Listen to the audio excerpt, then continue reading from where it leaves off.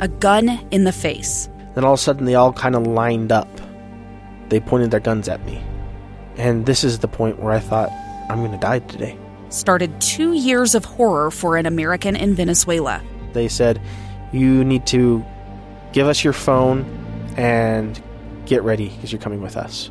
I'm Becky Bruce, and I spent a year researching and piecing together Josh and Tammy Holt's story about their ordeal in a notorious prison. That's when everything started to turn bad. We had another pound on the door. Boom, boom, boom. And there was the police once again. You can binge all of the episodes of Hope in Darkness on kslpodcasts.com or wherever you get your podcasts.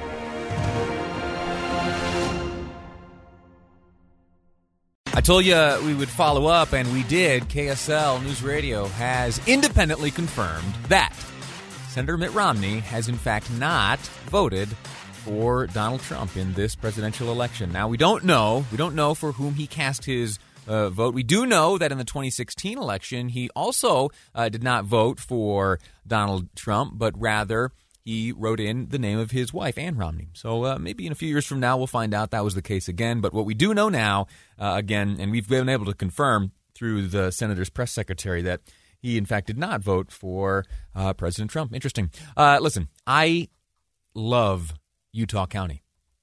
I believe it is one of the most inspiring places in this great country. The growth and the spirit of that place make it an exceptional place to live and raise a family. There's a grit and independence there that's always inspired me. In fact, I've lived a good chunk of my life in Utah County. Provo was my home for many years, later Orem, and my wife did much of her growing up in Utah County. And in fact, most Sundays these days include a drive south to my in-laws' place in Mapleton for dinner.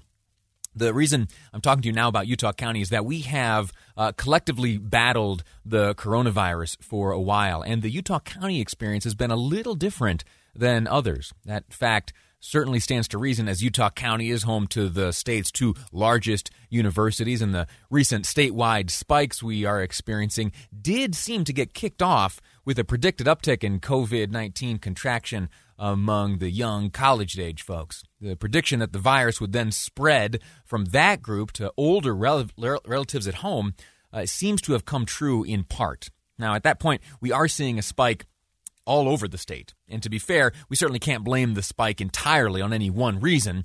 What we do know is that at the dawn of the recent spike, while we were still in the color-coded system the state had rolled out, that 2 Utah County cities were moved backwards from yellow to orange.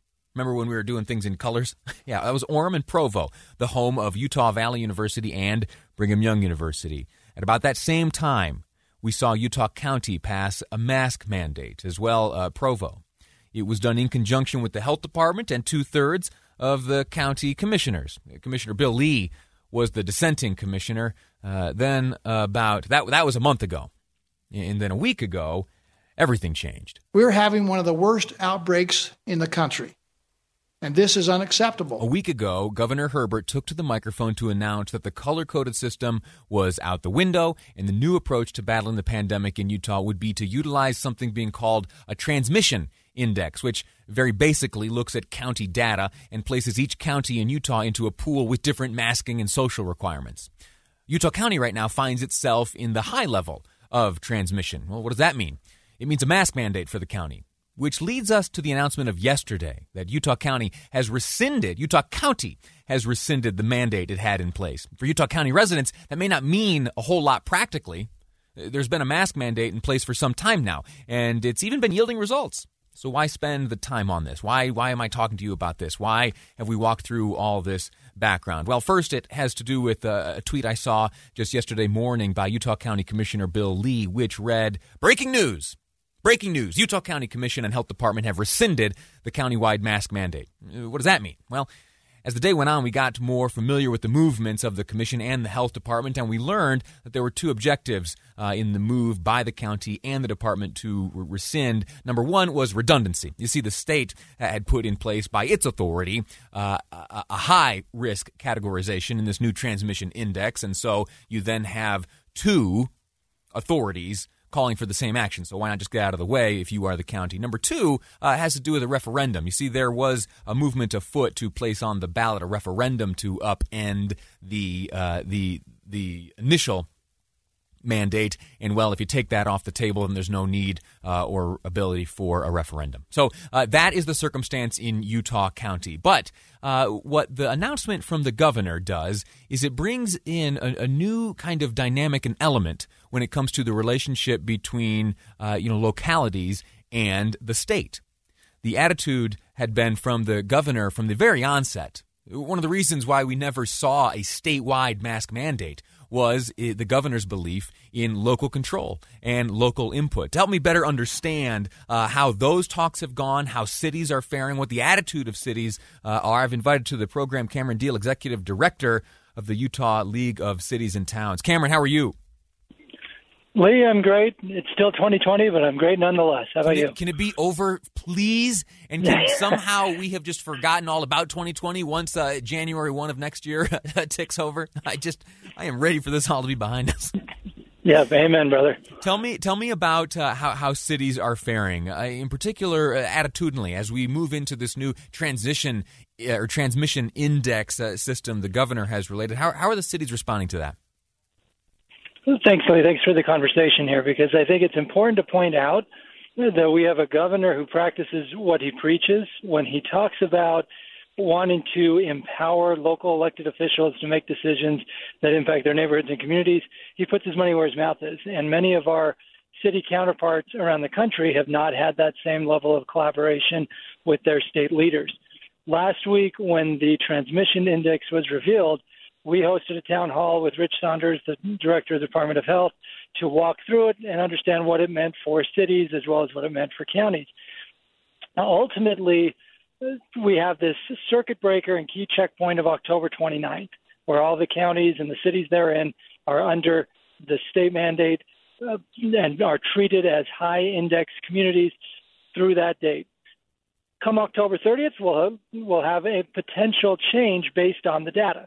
And cities will have cities working with their counties and with their local health departments will be able to have input there about what the future will hold there. And let's say you mentioned Utah County. Let's say Utah County's data gets to the point where they pivot from the high transmission index to the medium transmission index.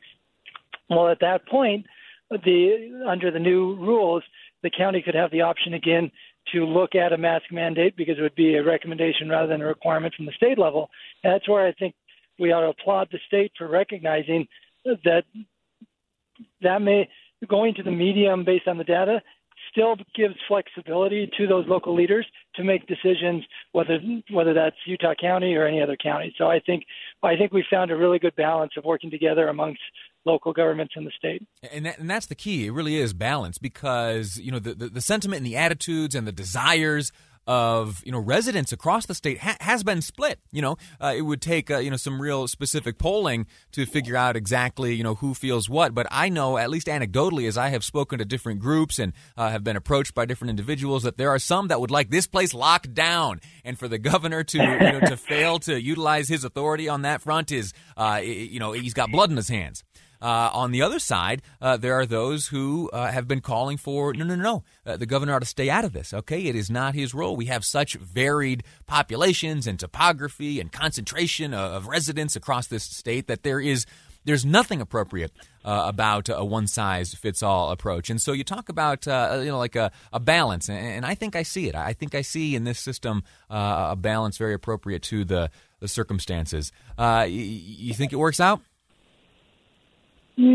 Well, at this point, I think state leaders and local leaders are trying to find that balance. I don't have a crystal ball, but when you look at the performance of Utah compared to other states around the country over the last few months, I think we've done a really good job of balancing, first and foremost, public health with economic activity, with recognizing that a one-size-fits-all approach is actually more of a one-size-misfits-all approach, and we've tried to be targeted and nuanced to the areas that have the higher needs and areas that have lower needs.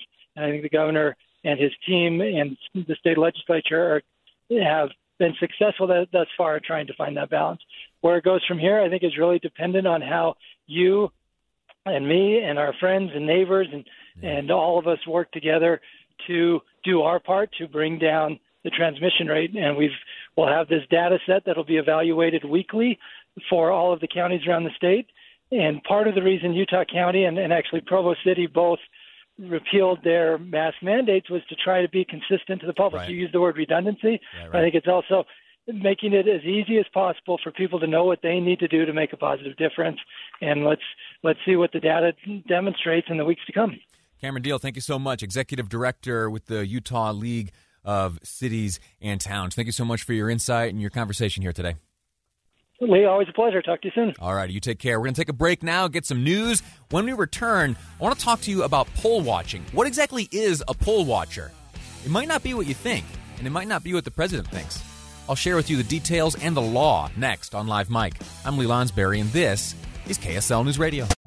A stranger with a gun came upon two teens taking pictures under a rising full moon. But violence is only the beginning of this story. Sometimes I thought, there are no miracles. Yeah, there are, and this is a big one. I'm Amy Donaldson, and I've spent my career talking about how lives are undone by violence. The Letter is a podcast about how lives are remade. Follow The Letter at theletterpodcast.com or wherever you get your podcasts.